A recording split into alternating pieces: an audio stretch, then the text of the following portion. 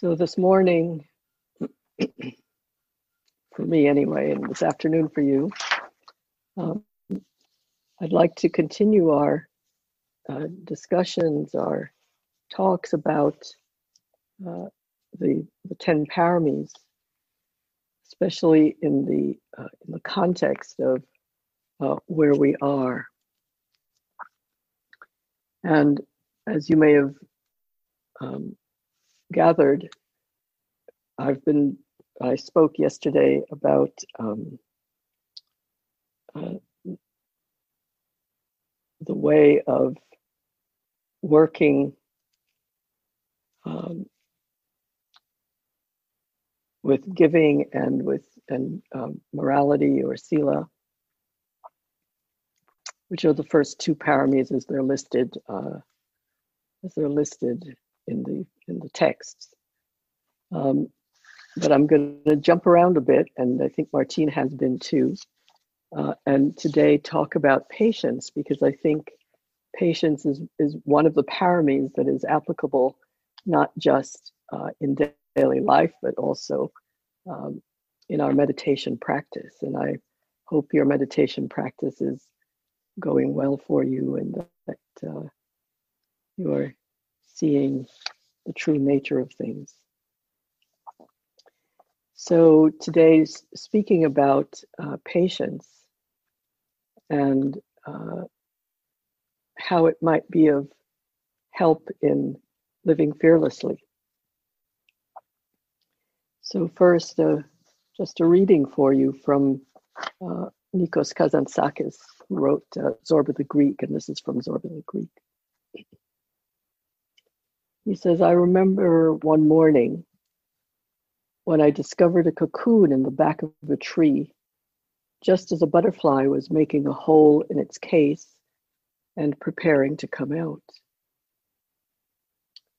I waited a while, but it was too long appearing, and I was impatient. I bent over it and breathed on it to warm it. I warmed it as quickly as I could, and the miracle began to happen before my eyes, faster than life. The case opened. The butterfly started slowly crawling out, and I shall never forget my horror when I saw how its wings were folded back and crumpled. The wretched butterfly tried with its whole trembling body to unfold them. Bending over it, I tried to help it with my breath. In vain. It needed to be hatched out patiently, and the unfolding of the wings should be a gradual process in the sun. Now it was too late. My breath had forced the butterfly to appear all crumpled before its time. It struggled desperately, and a few seconds later, died in the palm of my hand. That little body is, I do believe, the greatest weight I have on my conscience. For I realize today that it is a mortal sin to violate the great laws of nature. We should not hurry. We should not be impatient. But we should confidently obey the eternal rhythm.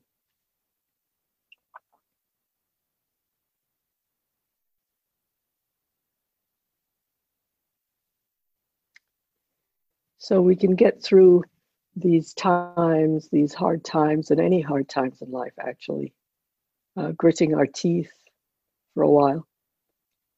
But we need a different quality to make it through. The heart needs to surrender in fearlessness. These conditions are a marathon, not a sprint. We're being told daily that a vaccine is on its way, that first it was maybe later this year, now it's next year. So we are really being called upon to exercise this muscle of patience. The pace of our lives before sheltering in place and the pace of business and distraction masks, actually in America, I can't speak for wherever you are, but I know that in America, the hectic pace really lacks patience. And I'm beginning to see how more clearly how necessary a quality like patience is. Our contemplative practice rests on a pivot. And in a way, it's going against the stream of our hustle, bustle, and quick-paced modern times. Sheltering, at least for me, has begun to show much more clearly how necessary it is to develop this quality of patience. Our contemplative practice rests on a pivot, going against the stream, as we say it in Buddhist terms. On the night before his awakening, the Buddha had foreshadowing dreams. And in one of the dreams, someone gave him a golden bowl and told him to keep it. Bathing in the river, he took his bowl and he said, "If I will be enlightened, may the bowl float upstream."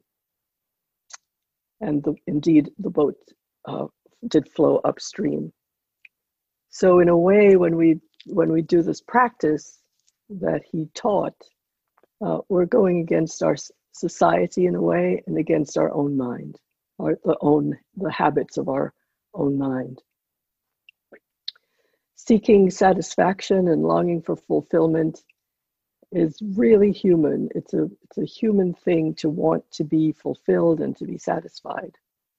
And usually in the normal orientation, getting something and acquiring pleasant experiences and status and wealth and even knowledge is in some ways the brass ring of our society. So the default logic of our ordinary orientation is my happiness will come from what I experience. So in many ways, we look to the content of our lives for happiness and fulfillment and self-worth. And on the contemplative path, it's a pivot that goes against the stream, where we honor the longing for inner fulfillment. And yet, as practitioners, we recognize fulfillment comes from cultivating a different relationship to life. That how we experience things becomes more important than what we experience, the content. And on the contemplative path, to make the shift to how am I relating to the world and my own body, we strengthen certain qualities as we move through life with the aim of a deep letting go inside. So the way we pay attention and the way we engage with life is much more important in our practice. And when I speak of practice, I'm speaking of practice not so much as our formal practice that we do, but an all-encompassing practice that we actually take with us from the moment we awaken to the moment we go to sleep. So practice is in a much larger context than sitting down and doing the meditation practice. So as we move through life, we have an aim of letting go deeply inside. And our happiness and our fulfillment and our sense of well-being are connected directly to the qualities that we bring to every single moment, to each moment, moment by moment to moment. How we're connected, how we're paying attention, how we're living. I know that for many of us, the Dharma is a way of life, how we live, and whether we're skillful in response to whatever is happening. And so the deep study in Dharma practice is how we live our lives, rather than trying to control what is happening, or we could call it the content of our experience. And the first thing we begin to observe when we encounter these teachings is how little control we have over what happens. And certainly the conditions in which we're living right now is a huge lesson in that whatever we expect will happen is not necessarily what will happen. And what we want to happen is not necessarily what will happen. But that we are asked, we're beckoned, we're called to see how we meet what does happen. And we know, especially now, that anything can happen at any time, as I said. So the Buddha used bhavana for meditation, and I think Martine referred to that in her talk yesterday. Yesterday. So as you know, the Buddha lived in an agrarian society, and we understand the context of encouraging planting seeds and bringing forth fruit.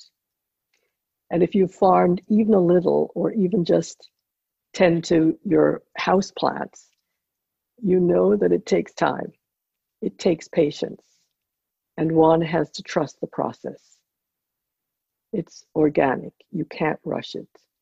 You just keep establishing the conditions, and the fruit or the flower emerges. I grow orchids. I don't grow them. I buy them, and then when their flowers fade, I keep them and I encourage them and I water them and I tend to them and I take care of them. So I'm particularly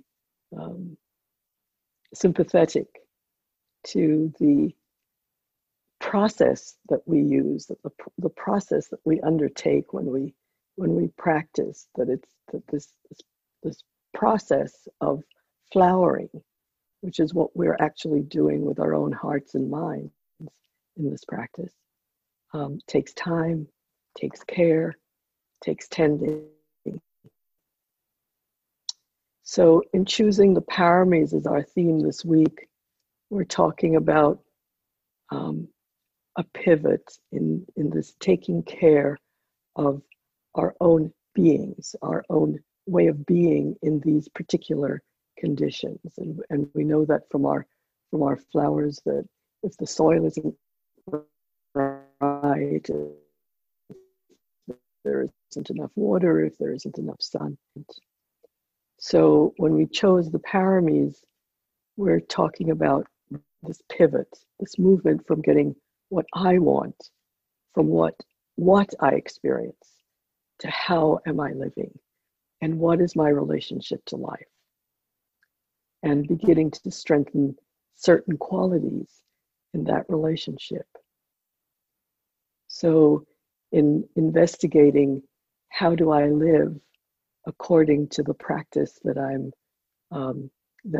so enamored with, the practice that I have some faith in, that I know has made a change in my life. What range of qualities can we bring to bear? Mindfulness gets all the press. It's like a leader in all of our communities now, and it's right out front leading the way, and it's as if all of these other qualities come to support it. But there's not one thing on the path. The elegance and the beauty of the Buddha's teachings is it's a way of understanding systems, looking at relationships. It says to free ourselves internally from the prison of our fears our anxieties, our neuroses, as well as social anxiety. And we need these different factors working together, a constellation of factors that creates the circumstances for the mind and the heart to open. So this list that we're working with, the 10 paramis, is one of the lists of the different qualities that we want to create in our practice. So considering patience today and possibly determination, we'll see how it goes. We know that that these lists apply to bringing ways of carrying out our contemplative practices. What are we living? What are we cultivating? What inner resources can we have to meet the conditions and the circumstances? So we know that repeated patterns from all of the neuroscience experiments and studies that have been done, that repeated patterns establish neural pathways in the mind. And the more you do anything or respond to circumstances in a particular way, the easier it is to respond in that way, whether it's playing a violin or teaching your child or carrying out your own profession, whatever that is. So the cultivation of this garden of the heart-mind is one of sowing seeds of these healthy qualities so they become stronger and more reliable. And as we've been talking about the paramis, what is beautiful about them is that it's not just as you sit in meditation, but as you go about this interesting, poignant COVID life. So patience, as the quality that we are looking at today, is a key energy. When we cultivate patience and combined with resolve, it gives strength and power to the mind. And the two work together to create a basically unshakable, steady basis for our life.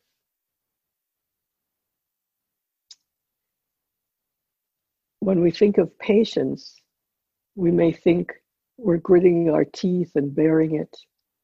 The mind is tense, it's contracted, it's reaching or longing for the end of something, just waiting for the sound or the irritation or the sensation or the situation or whatever it is to end. But that's actually not patience. Patience means engaging in a process that's unfolding, and this is why I read Kazantzakis' small writing on the butterfly in Zorba the Greek.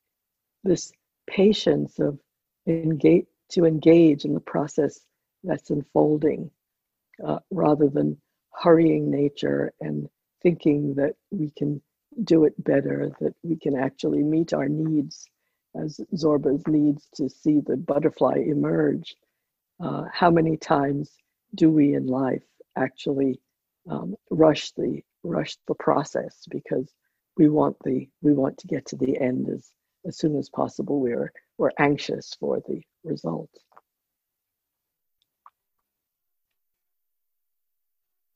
So the true quality of patience is not ignoring whatever our aspiration is. It's engaging in the process of unfolding.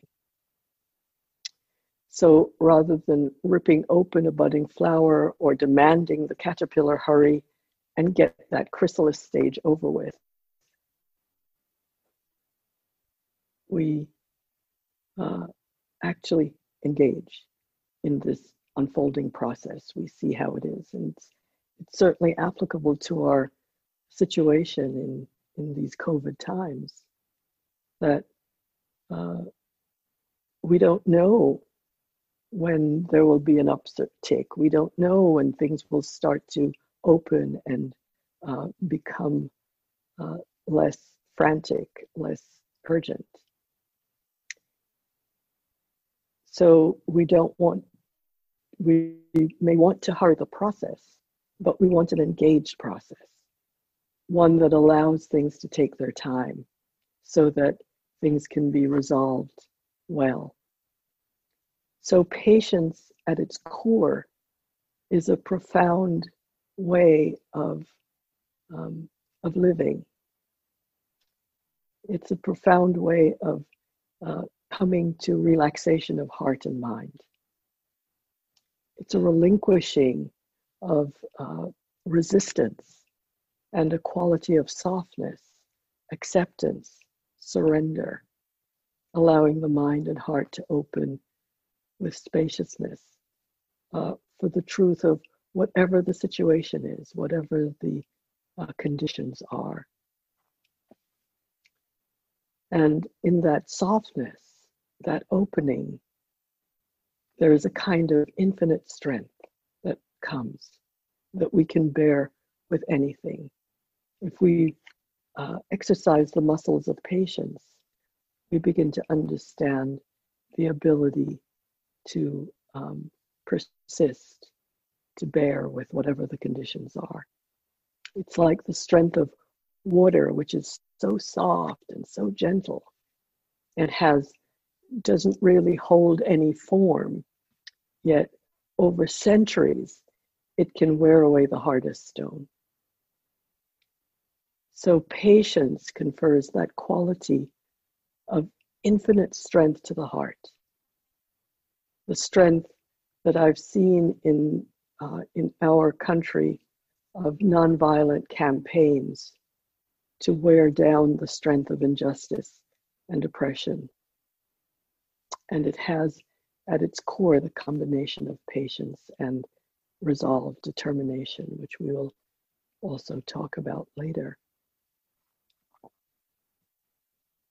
So it's the ability to go on, forbearance, bearing with. And in a way, it can also mean forgiveness. I know that's maybe unexpected, but there is a quality of forgiveness to patience. When things aren't going the way we'd like them to, that resistance inside, that moment of letting go, of acceptance, is like forgiving life for letting us down. And without that forgiveness, how can we be patient? And can we actually understand that this idea that life is letting us down is just an idea? That actually we're forgetting that everything proceeds lawfully. So the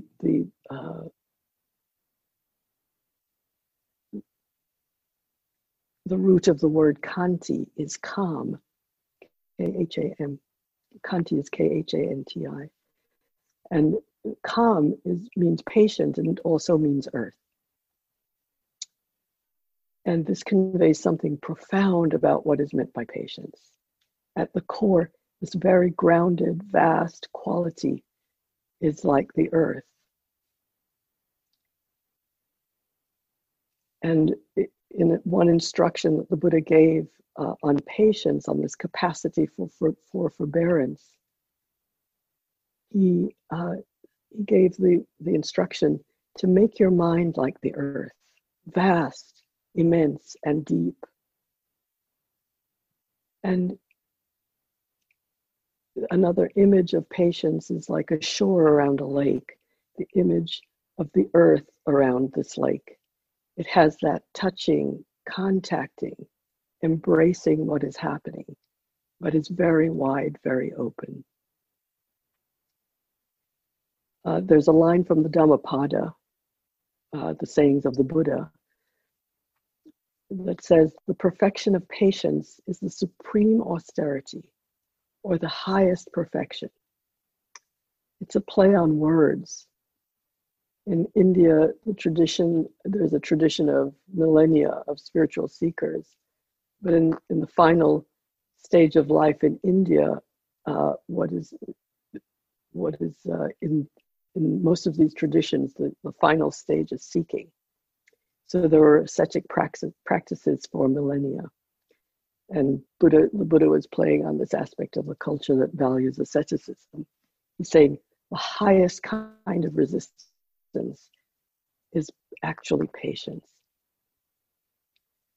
So one of my teachers, U Pandita, a monk, a Burmese monk, said that patience paves the road to freedom. Why is it given such a high place? A supreme ascetic practice. When we're patient, we have space to allow the mind to unfold, to allow the garden to grow. It takes patience for patience time. It takes patience time to unfold. It needs to give the process time. So the patience provides conditions. And one of the primary conditions for things to ripen on the path. To bear what is difficult, to bear when wronged or insulted. And this is the deepest patience, the patience to face the profound truth without fear.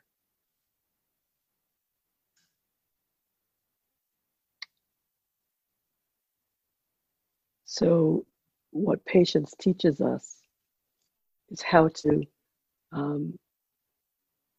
meet the conditions of our without fear.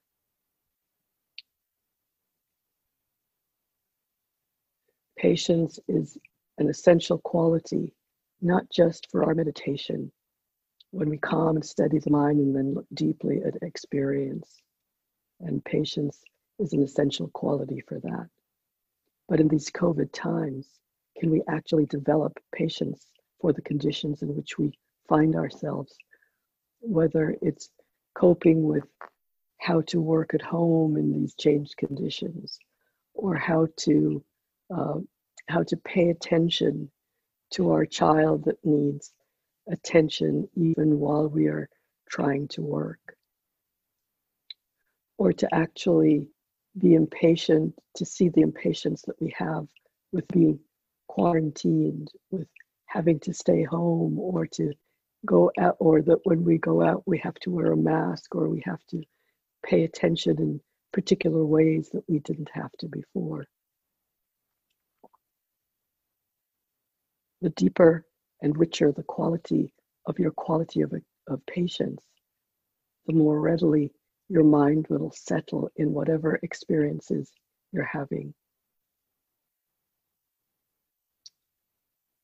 The richer and deeper your quality of patience, the more readily your mind will settle in meditation, because that wide open shore of the lake doesn't get rattled when the mind wanders. It says, okay, let's come back.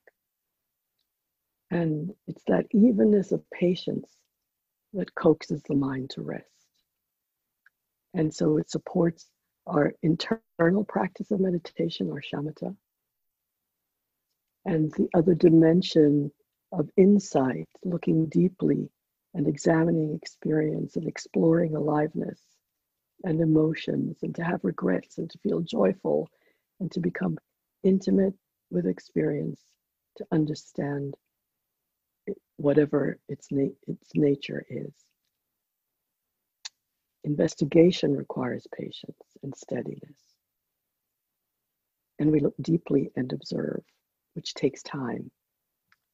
So as Georgia O'Keeffe said, no one sees a flower in a way, really, and to see a flower takes time, like to have a friend takes time.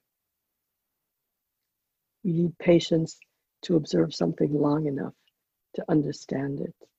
And when we can understand it, and when we can approach our situation, our conditions with patience, we begin to open.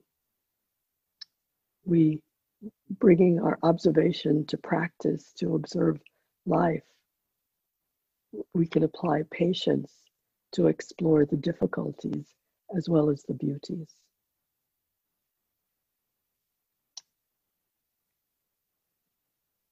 So we don't get peace. We give ourselves peace through patience, by allowing ourselves to be with what's happening one moment at a time. And we take this into these circumstances as well as any other circumstances that arise.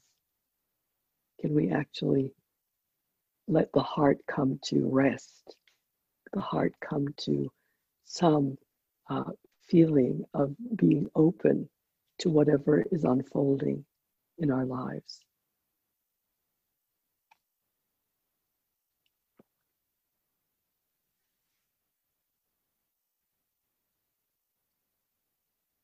So I'll close with a quote from Rilke.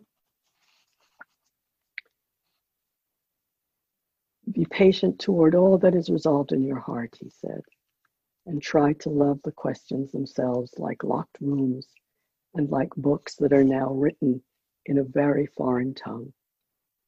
Do not now seek the answers that will not be given you because you would not be able to live them.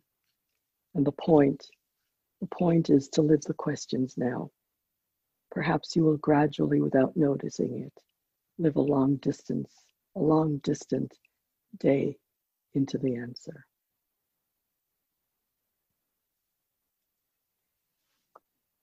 So I offer you these words and hope that in whatever situations you are finding yourselves, that you are actually able to come with some internal patience to apply to whatever the external conditions are, the external circumstances are, and that through this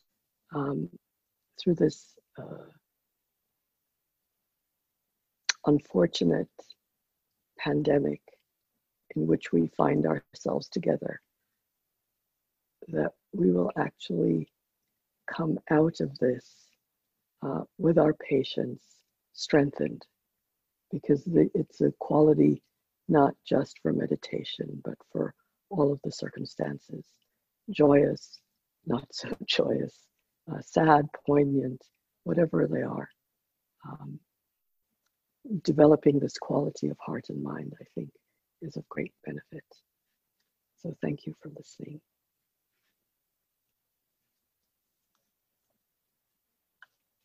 So I'm really happy to engage with you.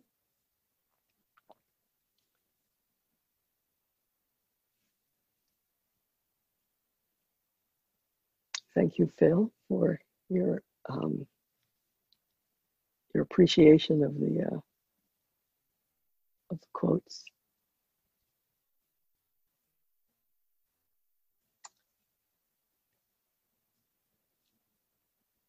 Someone asked for a sharing, and someone Tim, thank you for putting up the quote on patience. Thank you very much. I appreciate it.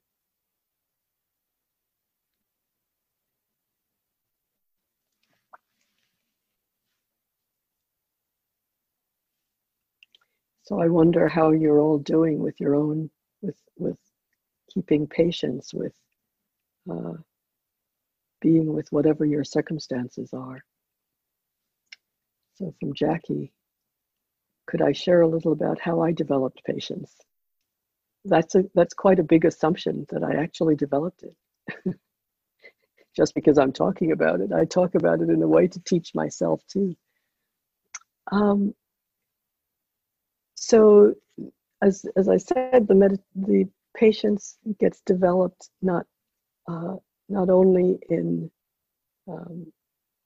meditation, but also in our daily life practice. And I have stepchildren, and I have a daughter, and so the only way I think to engage with children is really to exercise this muscle of patience, because they have a different energy, they have a different way of expressing their curiosity, they have needs that you may not be able to fulfill right away. There are all kinds of ways in which engaging with children, as those of you who are parents know, it is a challenge to one's patience, but one also recognizes that it's necessary to develop muscle for it. And so in a practice way, I think meditation actually, the actual practice of meditation is a beautiful way of developing patience. Every time the mind wanders away and you realize you've been gone for 35 minutes of the 45-minute meditation, or that you've made a resolution about what you want to work with in your meditation, and then something else comes up and you want to go back to that other thing because you think it's more important. And so I think wisdom starts to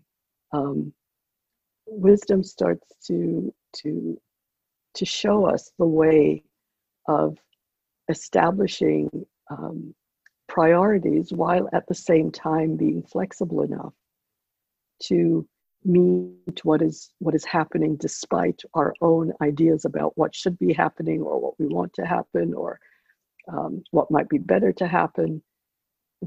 So there's a sense of acceptance with patience of what is true now. And in that acceptance of what is true now, for me, there has been a way of then not feeling as if I'm always a cat waiting at a mouse hole, waiting for the mouse to appear. But sitting back, understanding my needs, or my desires, and my wholesome desires, my unwholesome desires, and being patient with myself, as well as, so that there's an internal practice as well as an external practice. Can I actually be patient with how my life is unfolding in ways that I would prefer it not to? I learned a lot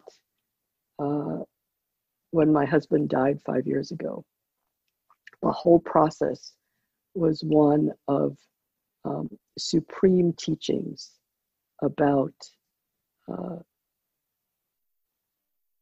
being with what is actually true right now.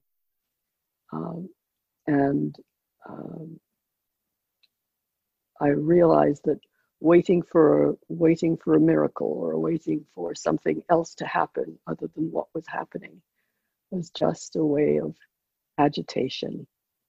And that despite my wishes for him not to die, that the process of life and death was happening not within my control. And so I think patience comes when we start to recognize that and let go of trying to override the laws of the universe with our own desires, and joining the stream of what is happening while putting our energy into hope, into attaining the best resolution possible under whatever circumstances we find ourselves in.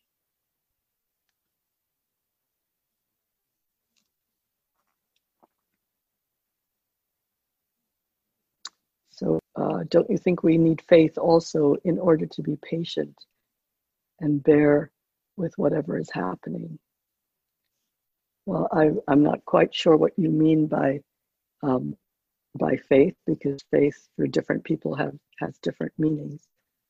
But I think for me, if I have faith in the unfolding of the universe and that it is lawful, even though it may not be unfolding in ways that are consonant with my own desires, that I can actually accept what is true, because I think that's the first step, is accepting what is true, what is happening, discerning what I may or may not be able to do to get the very best results from whatever is happening, and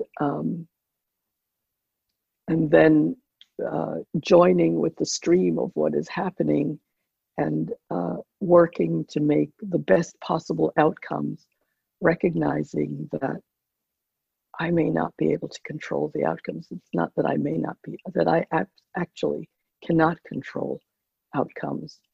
That the only thing was that I can actually control to some extent, even myself, I can't control completely.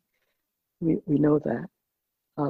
But to some extent, I can control or modify ways in which I'm responding if it's not bringing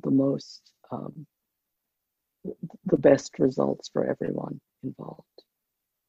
The greatest teachings of patience for me have been around significant losses in my life over which I have had no control or control over the length of the grieving and letting go process.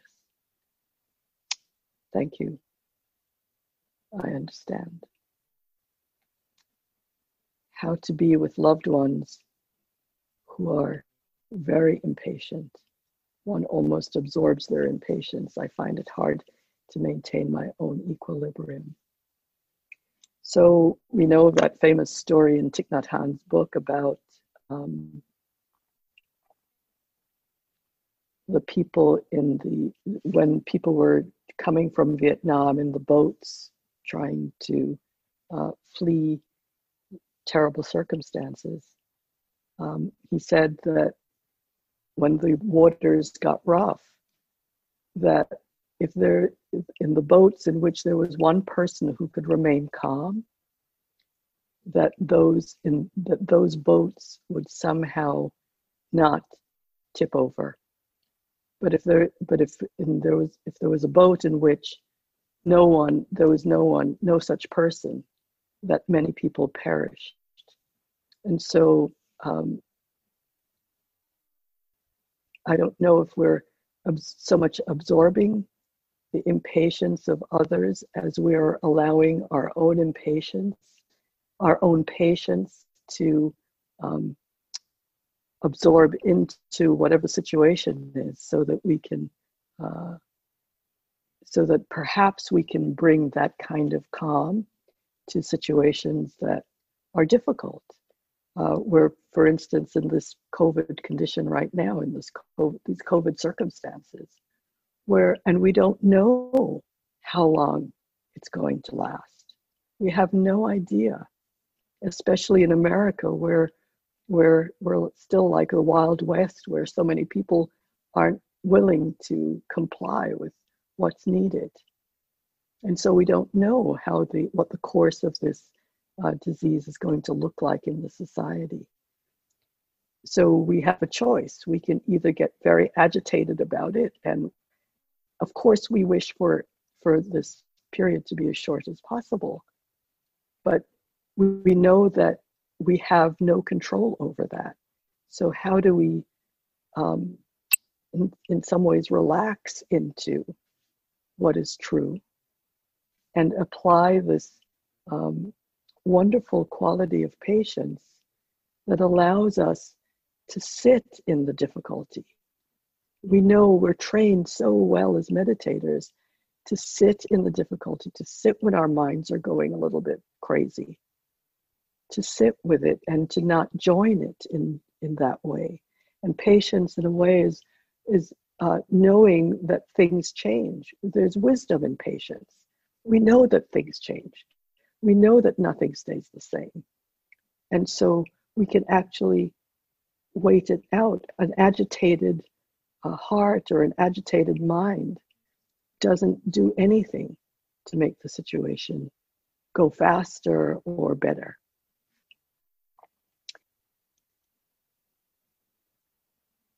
Could you say anything about situations that one can potentially control, such as difficult work situations, and how long we practice patience and acceptance versus taking action to change this? And he says, I know there probably isn't an answer. My answer was going to be, how long is a piece of string? So, because we don't know, but we can over and over and over and over and over again remind ourselves that we don't know, or that things unfold lawfully is one of the ways that really helps me to withstand difficulty, is to not to not try to force it like Zorba with the butterfly, but to actually know that in so many instances in my life, when I didn't force something, that how it turned out was a delightful surprise to me. Because in some ways, all of the causes and conditions that came together in a way that was much more beneficial, much better than I could have possibly imagined or that I could have possibly forced. So it seems that we're lucky to have so much at our fingertips, and whenever we want it, for example, ordering things online to arrive the next day. Good luck with that these days. Access to so much of it on the internet, that this can have an adverse effect on our capacity, our need to exercise patience. I feel like when I was younger in the 80s, 90s, there were more opportunities to practice patience. And what it feels like to be patient due to a less technologically advanced world. This retreat is reminding me that patience really is a virtue. And now I need to cultivate my own opportunities to practice it, as well as appreciate the benefits of a more advanced, in some ways, world. Yes, and in many ways, COVID is, I think, teaching us how to practice patience, because if we try to rush this to the end of this pandemic, we don't know what the consequences might be. We would love to see a vaccine which accelerates our moving back into what we knew to be our lives. And yet, in many ways, patience really is a virtue. And I think it can be based on the wisdom that we actually don't know what will happen next. We actually we have some educated guesses perhaps at what the best resolution of a circumstance is. But we can't ever guess what might be the absolute perfect or best resolution. A lot of the times, my rule in circumstances, especially circumstances that are difficult, or my wish is that we get a good enough response, a good enough resolution. And so, question about how can we guard against turning patience into hope? I think I've responded to that really by saying patience is not hoping for a particular result. We can hope for a particular result, but that is different from exercising the discipline of waiting for whatever situation we're in to resolve itself in the best possible way. And perhaps we have some influence and perhaps we don't. And if we have that influence, we try to make it as benevolent as possible. And if we don't have any influence, then we doubly need to exercise patience, because we are actually seeing all of the way in which we have no control. And not having control is not what we humans like. But sometimes, but the recognition of it, I think, makes our hearts softer. And in that softness, it may be possible to perceive the best resolution.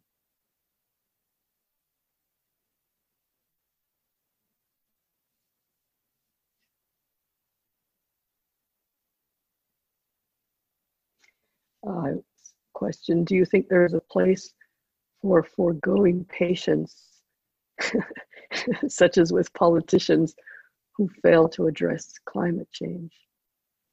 So having patience is not separate, but it's different from the righteous activity. So we can demonstrate, we go out into the streets and we make our voices heard when there's injustice or when there's danger such as climate change. But we still have the patience to know that these social and collective ills can have a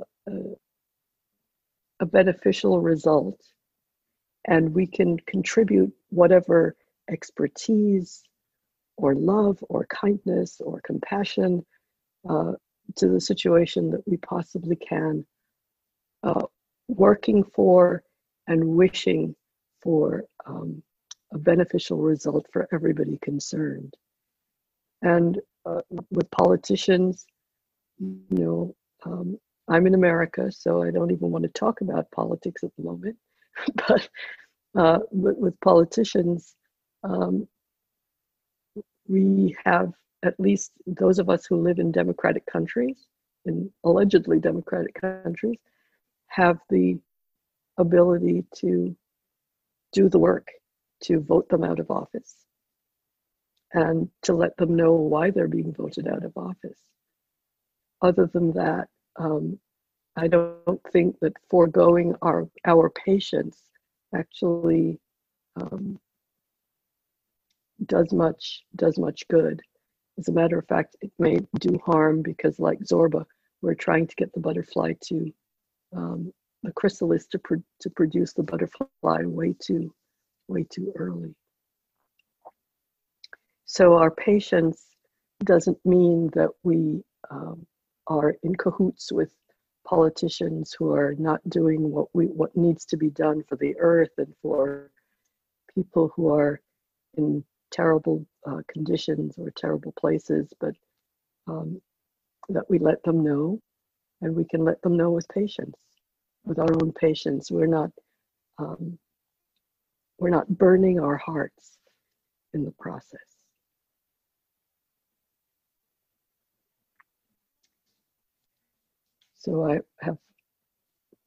So thank you so much for your notes of gratitude. I'm deeply gratitude to be here with you too. So let's just sit for the last couple of minutes that we have together.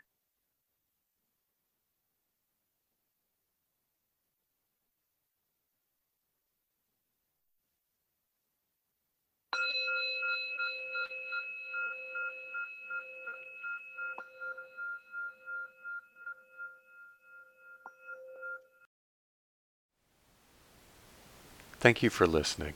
To learn how you can support the teachers and Dharma Seed, please visit dharmaseed.org/donate.